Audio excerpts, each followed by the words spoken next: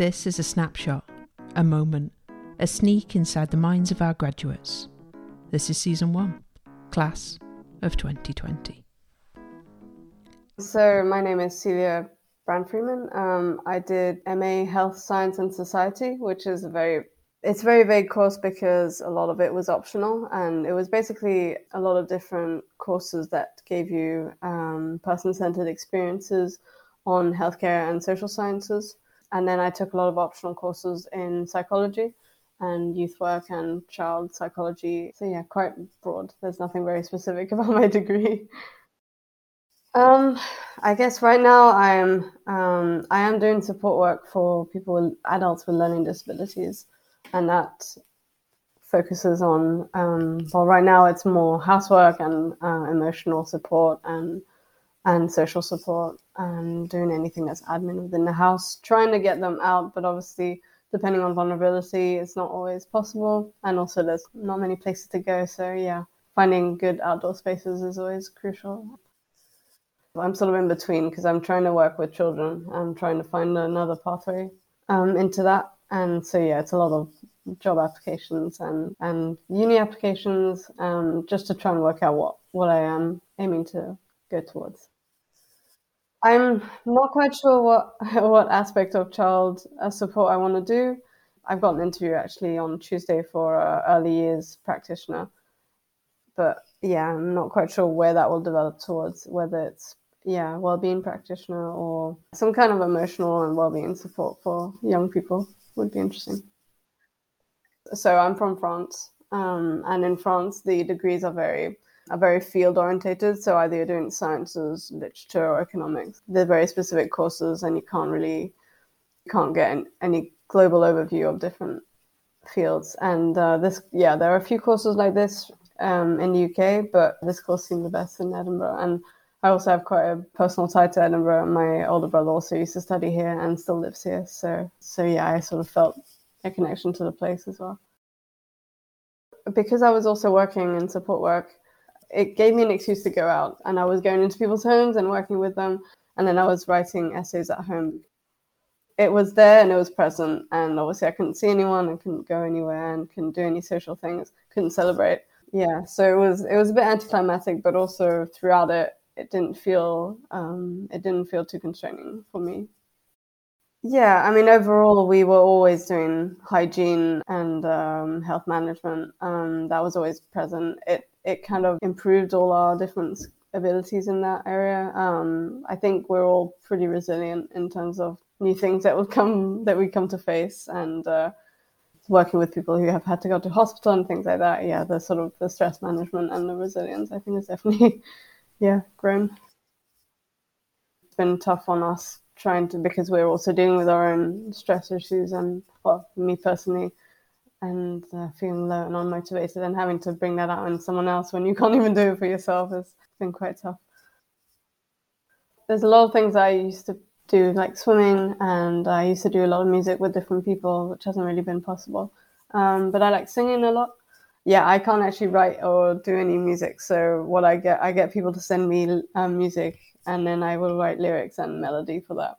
And I read a lot as well. My boyfriend has a flat with two of our friends, and then my flat, I have two flatmates. So we've had a bubble of 6 people for the last, since September, which has been good. But it is basically just 6 of us. I think there are spaces within the city that I feel like that is the only parts of it in moments. And then I forget that you can go further away. And I really like Blackford Hill. I live 5 minutes from the Meadows, so that is usually my go-to. But yeah, Blackford Hill is always a good place, and Arthur Seat as well.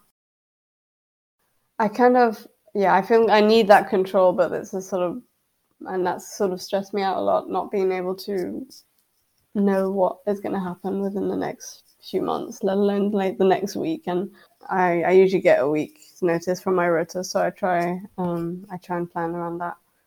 In terms of the future, I think, it's been a bit difficult, but I'm also open to anything, which also sort of makes it difficult to work out what my pathway should be. I feel like because my qualification was so vague, I feel like I need something more practical, either psychology or maybe mental health, or even something with childcare or child education. But I'm considering doing SVQ. It would mean getting more experience as well as getting training, which I think would be a good way around that experience. I at least got my driving license, which is kind of all I wanted out of last year, which got that sorted, which is good. I wasn't expecting to be in support work for this long. It's been really enlightening, but I think I want to be able to help people in a more substantial way, and I think that finding that pathway I thought I'd be a bit clearer on what that would be. The main role I'm considering is the wellbeing practitioner kind of route. And this early year practitioner would be really interesting as well, that I'm getting an interview for. So that would be for this year. So that would be an SBQ for the next 18 months. I'm trying to find something that will tie me to somewhere so I can work out what I'm looking for or where to go. I mean, I will always come back to Edinburgh, I think, because my half-brother's still here with my nephew, and I think it's really a big part of me. But yeah, I think it's important for me to develop my skills and my experience, and I don't think I need to be attached to a place to find that. We also ask our graduates to share a place, somewhere special, somewhere we can get together when all this is finished.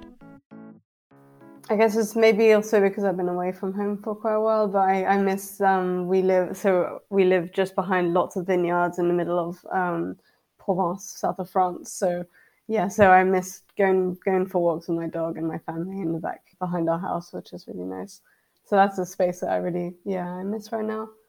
So there's a couple different vineyards, and the shrubbery of the forest behind my house is called garrigue, which is very low, dry shrubs filled with like thyme and different herbs in that way. So it's all very low, dry, stony, clayey, rocky. When it rains, it's very musky, but in the summer, you have lots of thyme, probably lavender as well. We have quite a big forest area in our back garden as well, and I always used to play in that. And it's just being in greenery. I think green spaces are really important, and I think that really, opens your mind and just get that sort of breath and able to think. Thank you for listening. Join us next time for another graduate and another story.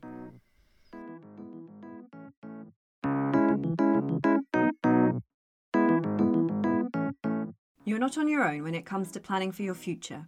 Your University of Edinburgh community is here to support you, and this includes ongoing support for graduates from the Careers Service. Why not take a look at our website to find out more about how we can support you get the future you want? Go to ed.ac.uk/careers to get started.